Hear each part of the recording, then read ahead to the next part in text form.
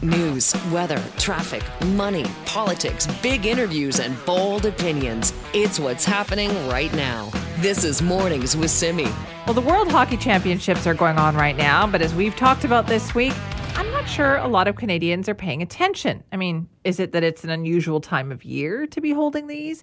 Or is it that we are concerned about what we've been hearing about Hockey Canada? Well, a new poll from the Angus Reid Institute might help us shed some light on that, and Shachi Curl is with us to talk more about it. Thanks for being here. Thanks for having me, Simi. This is such an interesting topic to ask Canadians about right now. So how are Canadians feeling about the organization Hockey Canada?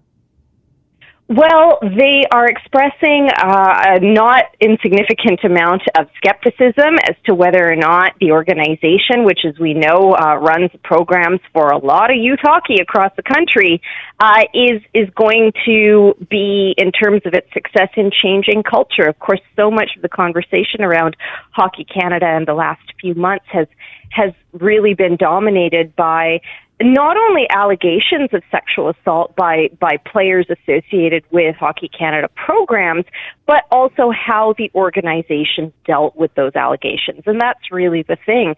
And the one thing I would say, Simi, is we're seeing some really striking findings where people with a personal relationship with youth hockey, maybe they coached, maybe their kids played, maybe they had a spouse or a partner who played or was part of that ecosystem. I mean, hockey is Canada's game. Yeah. They are as likely to identify a problem and identify the culture of sexual misconduct as a major issue within youth hockey as people outside of the game. And that's really important. I want to explain this because often you can have people on like two different planets or two different universes.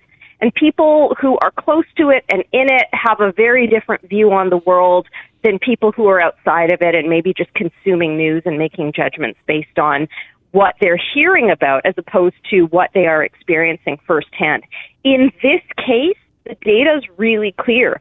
People with a personal connection to youth hockey are almost as likely to identify sexual misconduct as a major problem in the sport as people side with no connection. Wow. Okay. Let's talk about the skepticism here too, because Hockey Canada, they'll tell you, oh, we've laid out a plan. We're dealing with this. We are moving forward. But how are people reacting to that? Is there skepticism?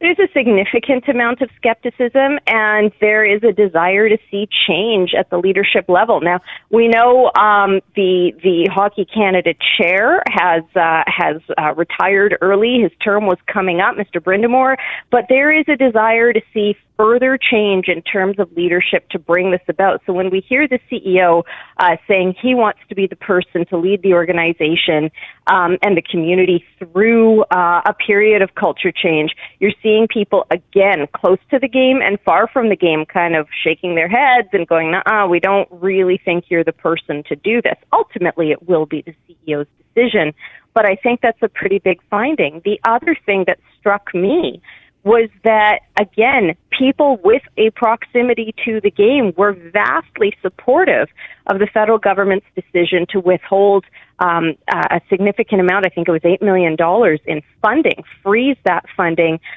pending, some action from Hockey Canada. And when you've got people close to the game saying, this was a good decision, despite the fact that it might have actually affected their own programs or their own youth teams. Again, it says to me there is some level of consensus, which is such a weird thing to find in Canada in public opinion today. No kidding. Okay, so was there any kind of gender difference in terms of the reaction to this? Some big gender differences. So perhaps not surprisingly, perhaps surprisingly, you do see a far greater propensity among older women over the age of 55. Let's not call them older, shall we? Yes, women please. Over the age of 50. Yes, okay. Women over the age of 55 much more likely to say that sexual misconduct within youth hockey is a major problem, especially women with proximity to the game. Younger men, those aged 18 to 34, much more likely to say it's not a problem at all. But let me again just sort of take a moment and say, even though you've got more young men saying it's not a problem, the majority do say it's at least something of an issue. It's either a major issue or a minor issue.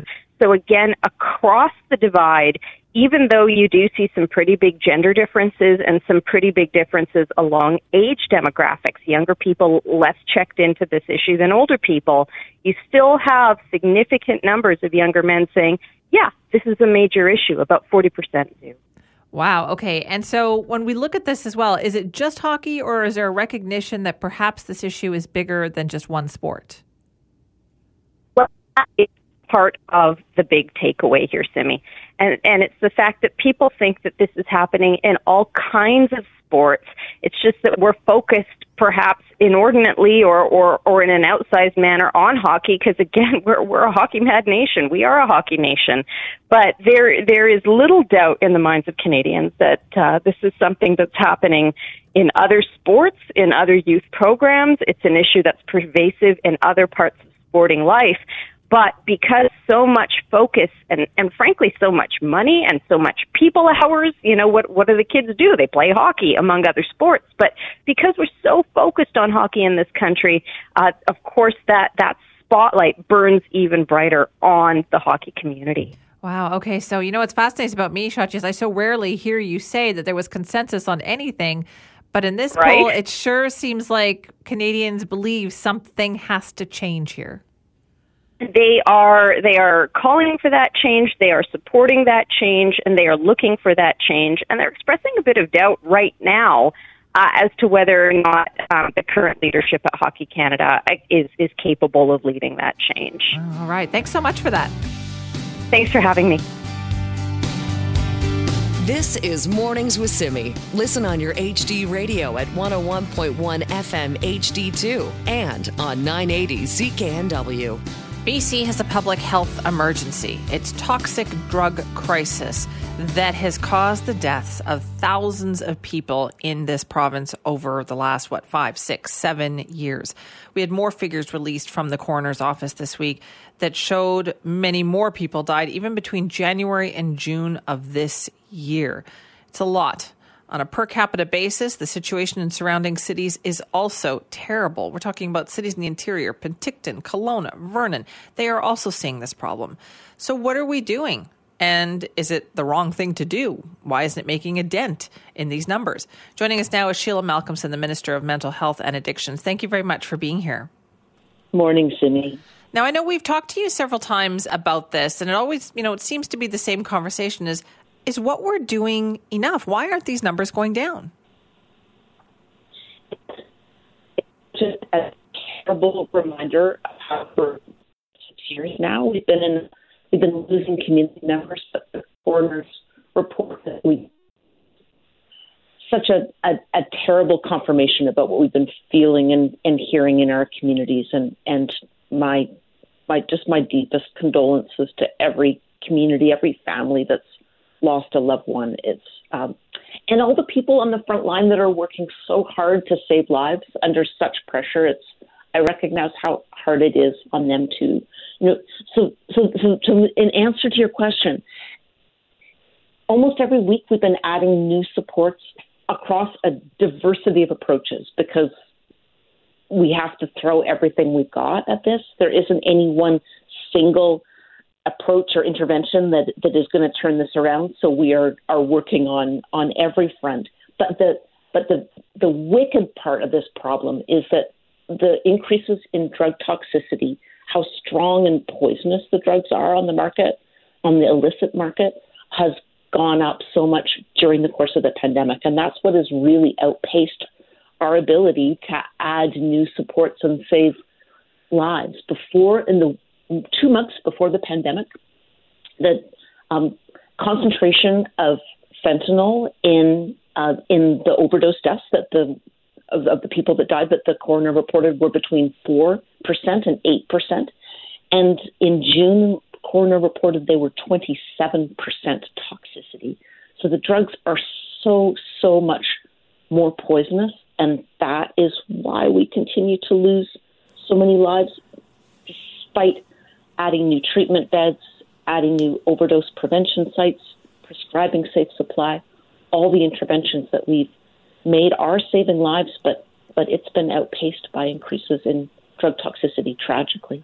Are we reaching the people, though, who are most in danger? Like, we're making a lot of effort to people who have addiction issues. Like, that's obviously ramping up. But a lot of these people who are dying are people who wouldn't consider themselves an addict, right? Somebody who recreationally uses on a Saturday night, and next thing you know, the drug toxicity has gotten them. How do we reach those people? It's such a good question. It's such a good point. The coroner and I talk often about this, as does Bonnie Henry. How is it that we can, standing up a new supervised consumption site? There was one when we took government. Now there's over 40. Adding inhalation sites. Those are saving lives, undoubtedly. But you're right. As a recreational user, the people that are sometimes dying of drug toxicity just never even contemplated reaching out to the healthcare system. So it's another example of the ways that we're trying things differently. We are working and funding the construction industry. They piloted this on Vancouver Island with our health authority. They've now expanded it across British Columbia to bring drug safety and treatment talks into the warning safety talks that happen on construction sites. The average age of people dying of drug toxicity is 42, and 80% of the deaths are in men. And construction is a place where people can get occupational injuries and have pain that then gets, maybe brings them into the illicit drug market, let alone recreational use. And so that has been a really important intervention, and one that we're really grateful to our partners in labor and in the construction corporate side for fanning that out. We've also have been promoting through, on bus shelters and all kinds of places that, everybody might filter through, tools like our Lifeguard app, where you can download an app that if you are going to use drugs by yourself, that you can basically set a timer on this. And in the event that you become unresponsive, then 911 will be called. Those are just two examples of tools that we're funding that are off the traditional approach of simply standing up new treatment beds and new addiction support centers. So what is next, though? What are the next steps that you're going to take? Well, we continue almost every week to announce new detox, sobering and assessment beds, treatment and recovery beds. We're continuing to announce and open new youth substance use and mental health centers in partnership with Foundry. We're working towards having 23 of them across the province. They're a place that young people up to age 24 can get connected with a whole range of primary health care, but with a real focus on substance use and mental health and counseling support. We are continuing to expand our prescribed safe supply program. We started it just 2 weeks into the pandemic. We announced, me and Bonnie Henry announced last summer an expansion, and that continues to roll out in every health authority, and we're continuing to add new substances to that because we heard from people on the ground and people who use drugs that what was offering as a prescription wasn't strong enough to hold people, to keep them from falling into withdrawal. So we're adding new, including fentanyl products. That's how how much the profile of drug use has changed, that we're now prescribing fentanyl patches and Fentora as something that nurse practitioners and doctors can prescribe, and continue to look at new approaches across the continuum, because just like there are many paths into addiction, there are many paths out, and there isn't any one single approach. We have to try and offer everything so that people who are at risk of overdose have options. Well, thank you very much for your time on that this morning. Thanks for the conversation, Simi. It's important. This is Mornings with Simi. Listen on your HD radio at 101.1 FM HD2 and on 980 CKNW. I think many of us out there, many people like to believe that, you know what, things have pretty much gotten back to normal. There's not a whole lot of COVID-19 restrictions anymore. So when a story like this next one comes along and shows us, well, wait a minute, there are still some restrictions and they do have an impact, then yeah, it is a bit of an eye-opener. For instance, you may have seen the headlines this week that Simon Fraser University is shifting 4 of its scheduled football games that are upcoming to Blaine, to that big football field that you always see, you know, on the highway there at Blaine High School. And that's going to happen between October 1st and November 12th. So why are these 4 quote unquote home games going to be played south of the border? Well, it is because of COVID-19 border restrictions. How did this all come about? Joining us now is Teresa Hansen, the SFU Senior Athletics and Recreation Director. Teresa, thank you for being here. Good morning, Simi. Thank you very much for having me on your show. Well, what went into making this decision? That must have been a tough one. Oh, certainly a tough decision. You know, most disappointing for our student athletes. We had an opportunity to have 5 home games in our brand new stadium atop Burnaby Mountain this year. And, you know, the pandemic is still causing a little bit of havoc for our athletic program. And as you know, we're the only Canadian school in the NCAA Division II. And the border crossing is, we do that every weekend with all our teams. So, you know, last year we joined as an affiliate member in a new conference for football only in the Lone Star Conference. And in order to do that with the current restrictions, you need to be fully vaccinated to cross the border. And we're in the unfortunate situation where these schools that we were to play this year at Simon Fraser are not able to field a team in a safe or practical way due to the number of unvaxxed players and coaches on their teams. So we needed to make a decision that and manage this in you know, the best possible way for our student athletes. And in order to provide a full season for them, we had to look at hosting the games south of the border. Were you hoping perhaps that these restrictions by now would not be an issue? Oh my gosh, yes. You know, we were hoping certainly last fall that these restrictions would ease at the border. I think we've seen many restrictions ease, but not the vaccination requirement to come into Canada. So it's unfortunate. You know, we have strongly encouraged our student athletes to get vaccinated. You know, vaccination is one of the most effective ways to protect your health. And so our student athletes have done that in order to travel across the border, you know, in addition to, you know, their personal health. But, you know, not everyone shares that same, you know, that same philosophy. And we're in a situation here that they can't travel across the border. So did I hear you correctly? Did you say this was the first year that you would have been playing in the brand new stadium at Simon Fraser University? It has not been played in before? No, it did open last year in COVID, and we played 2 home games at Simon Fraser last year. And our schedule was modified last year across our sports in the fall due to COVID. But this is the first year that we were going to host 5 conference games in our stadium. So now with moving 4 of the games, we will have 1 game at home against Central Washington as a conference game. And then we'll be playing 4 games in Blaine and the rest on the road.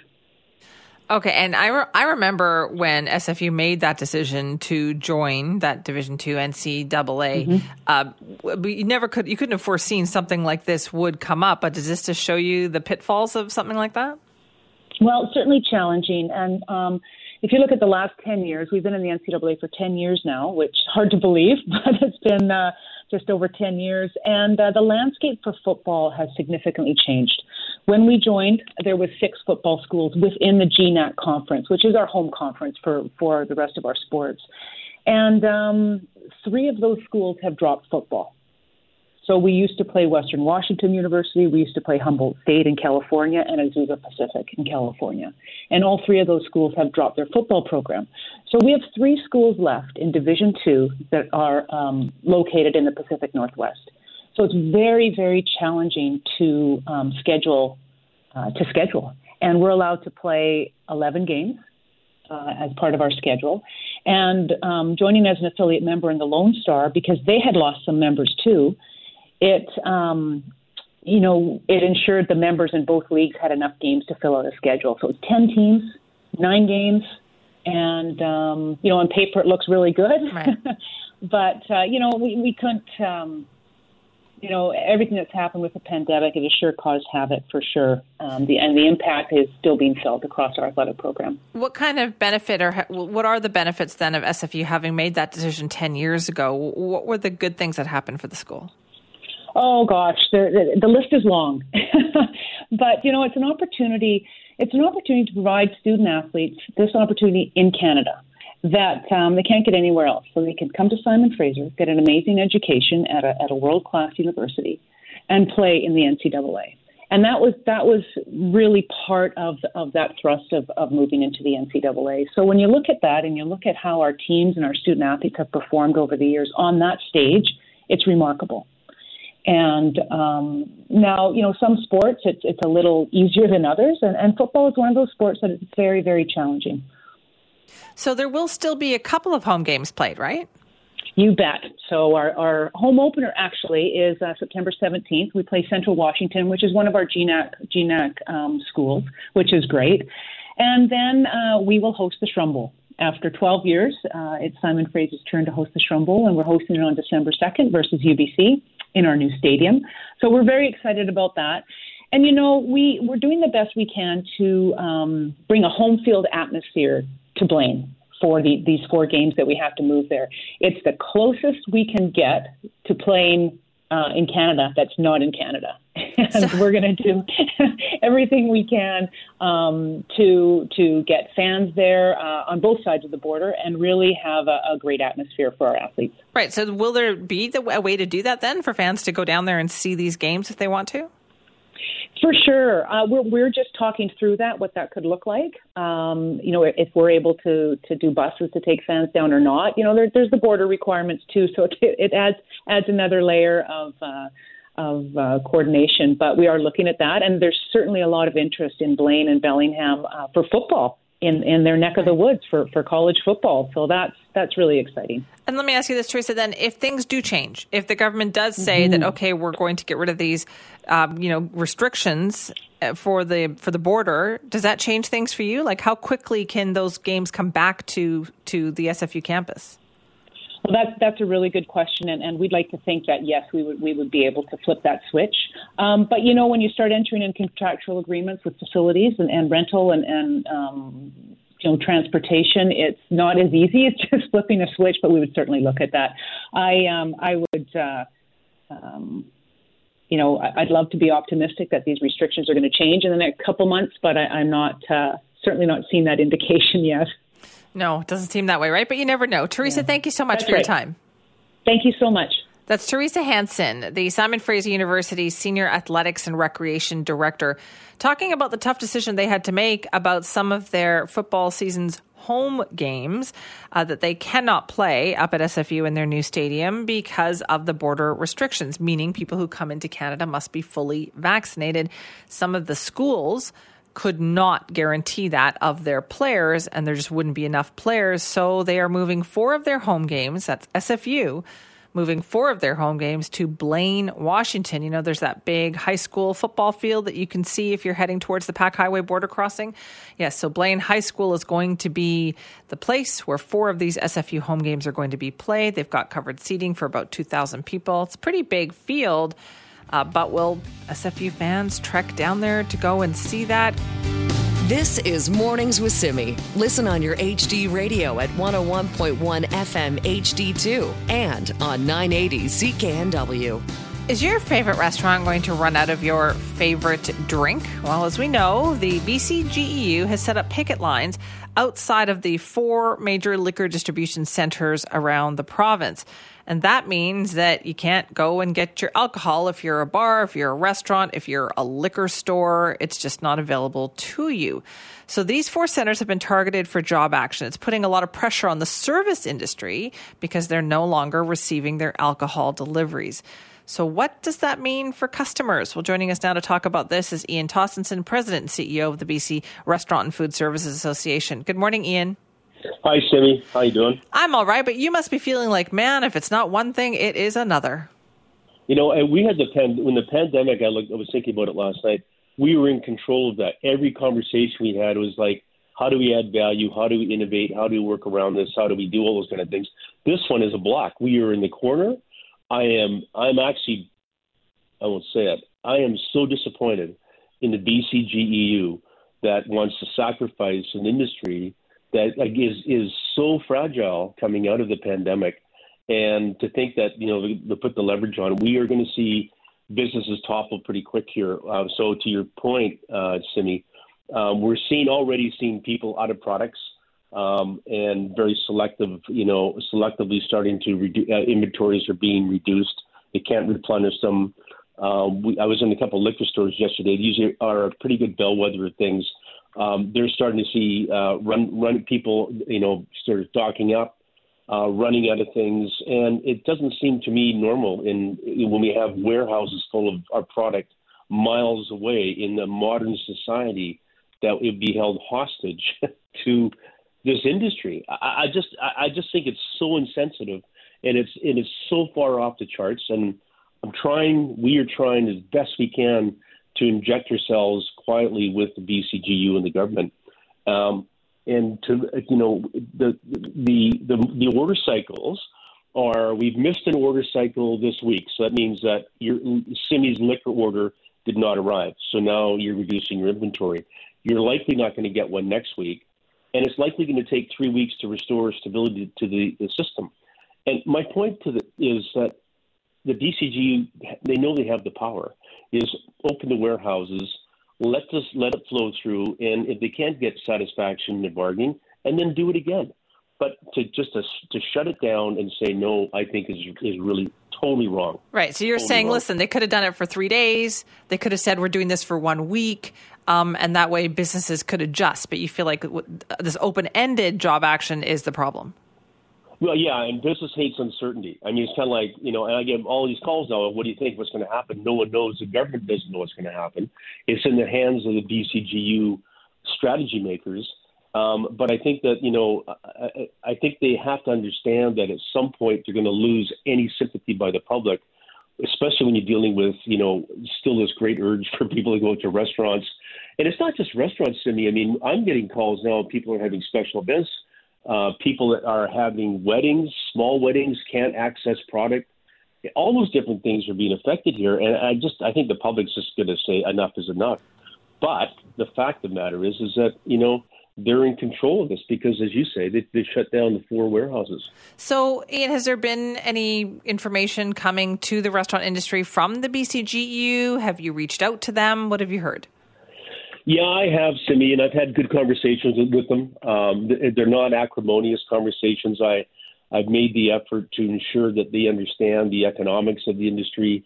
They keep saying they have 33,000 people. I say we have 200,000 people and 15,000 businesses that, not 15,000 licensed businesses, probably about 8,000. But I said, there's just, we need to work together and find a solution here. We can't get this, so we apart. And I think that they understand that, but they also understand their leverage points, and I understand that as well too. But I think that maybe the conversations that we have had, I think, has hopefully made them think a little bit by why are we going to, absolutely crash this industry. I would think they're a bit surprised, and I'm not trying to be dramatic here, but I think they're a bit surprised to realize how fragile our industry is. And that's not just the small guys who are very vulnerable. It's also the bigger guys as well, too. And so I hope that that's going to have an impact. I'm going to keep discussing it with them. And if I can be part of the solution here, we'll do everything we possibly can. There's just too much at stake here. Going into long weekends, and we have tourism, and we look stupid. I mean, this is like you have people come to your restaurant and go, I'm sorry. Now, we can buy BC product direct from BC wineries and craft brewers and distillers, but, there's only so much of that. And as I explained to the BCGEU, you just don't sort of make a phone call and say, hey, Mission Hill, can I now buy your wines? And it happens within minutes. You need to establish the relationships and all the operational metrics around that. So at a time, as you know, and I've talked with you so many times about our labor shortage, our capacity is so limited financially and time-wise that the impact that they're going to have on us is going to be a lot more than I think they anticipated. Right. So I just find that a bit surprising too, though, because it's no small thing to take job action, Ian. And I'm just surprised that they didn't try to reach out or make this smoother. For everybody knows what a tough time the last couple of years has been, particularly for your industry. Yeah, and they sort of said that. Well, maybe we should have called you guys. And I said, well, it's not like we're hard to find. I mean, yeah. And we've been here for and we're battling this out. I mean, this is not for the owners of restaurants. This is for the public at large. We serve the public. We are hospitality, and so when I talk about the effect in our industry, I'm really talking about the effect in our communities and all the things that people enjoy about the things we're doing. So I hope that the fact that they, and I would say this respectfully, I respectfully ask them publicly to open the warehouses. We need that, and I think they're going to go a lot longer and have more public sympathy by doing that and working other angles as opposed to just shutting the whole system down. So that's my plea to them, and I hope that the fact that we've been able to talk to them about the economics and the brittleness of our industry will help them make some decisions that are a little bit more in the best interest of society at large. So, Ian, then what are you hearing from restaurants and bars? How soon will, say, a customer notice that there's a problem? I just talked to someone a few minutes ago, and they were saying that a few restaurants in West Van are running out of higher end products and higher end tequilas. I think we're going to be fine going into this weekend. So, message to listeners: don't stop going to your restaurants. We'll find a way here, but your favorite items may not be there. I think it'll be this time next week. If we're still in this, Simi, that's when we're going to really start to see a lot of empty shelves in liquor stores and restaurants. So you may not be able to get your favorite Chardonnay or your favorite tequila, but there'll be something there. But again, it's the inconvenience of having to go through all this at a time when business should be so focused on becoming stronger, becoming a great employer, attracting employees. So I would say we're all right this weekend, Simi, but early next week, in the middle of next week, we're going to see lots of holes. All right, we'll be talking to you again, I'm sure. Ian, thank you. But, Simi, yep. Tell people don't panic buy. Just be reasonable, because there's someone behind you in line that wants that bottle of wine just as much as you do. So we got to kind of keep it calm here. That's a good advice, too. Ian, thanks. Thanks, Simi. That's Ian Tostenson, president of the BC Restaurant and Food Services Association. The idea of, I think, a liquor shortage concerns a lot of people, especially heading into a weekend, but nobody more so than restaurants and bars that have already had a tough time the last couple of years. And you heard the plea there. They are asking the BCGEU to help them out with this, be a little more understanding. We'll see what happens. What do you think about that? Simi at cknw.com.